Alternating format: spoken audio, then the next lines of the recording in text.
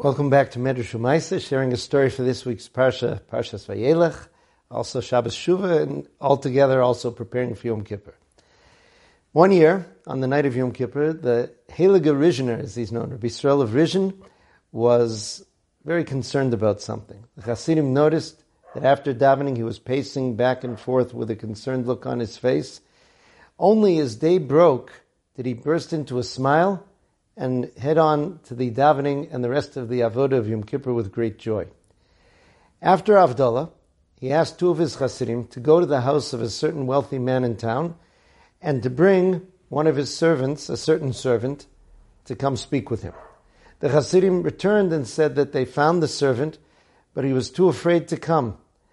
He said, "Please go back, tell him he has nothing to worry about, I just want to speak with him." So the servant came and stood before the Rizhiner, and he said, "Tell me what happened last night."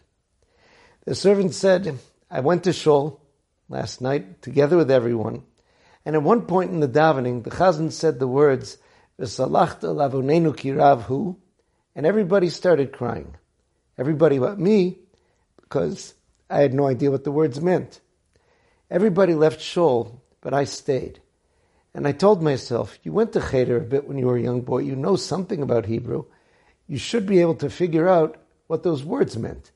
So I tried, and I figured out V'salachta, and you will forgive, Lavonenu, our sins, Ki rav hu, because they are very many, or very big. But then I thought, that doesn't make any sense.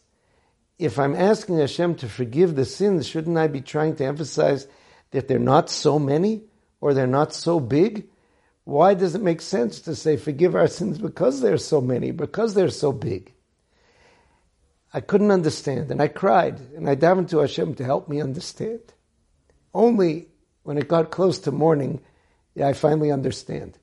A large part of my work is being a traeger, being a porter, carrying heavy loads.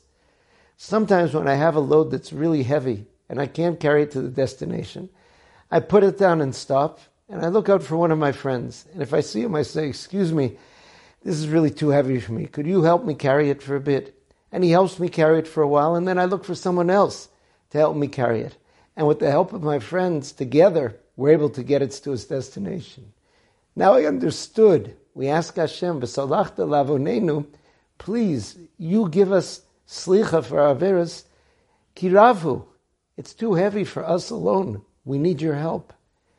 And the knowledge that Hashem is there to help us in all of this process, in the Aseret Yimei Tshuva, is something that should give us the strength to carry those heavy loads to their destination, and that destination is one of the forgiveness and love and simcha that's the day of Yom Kippur.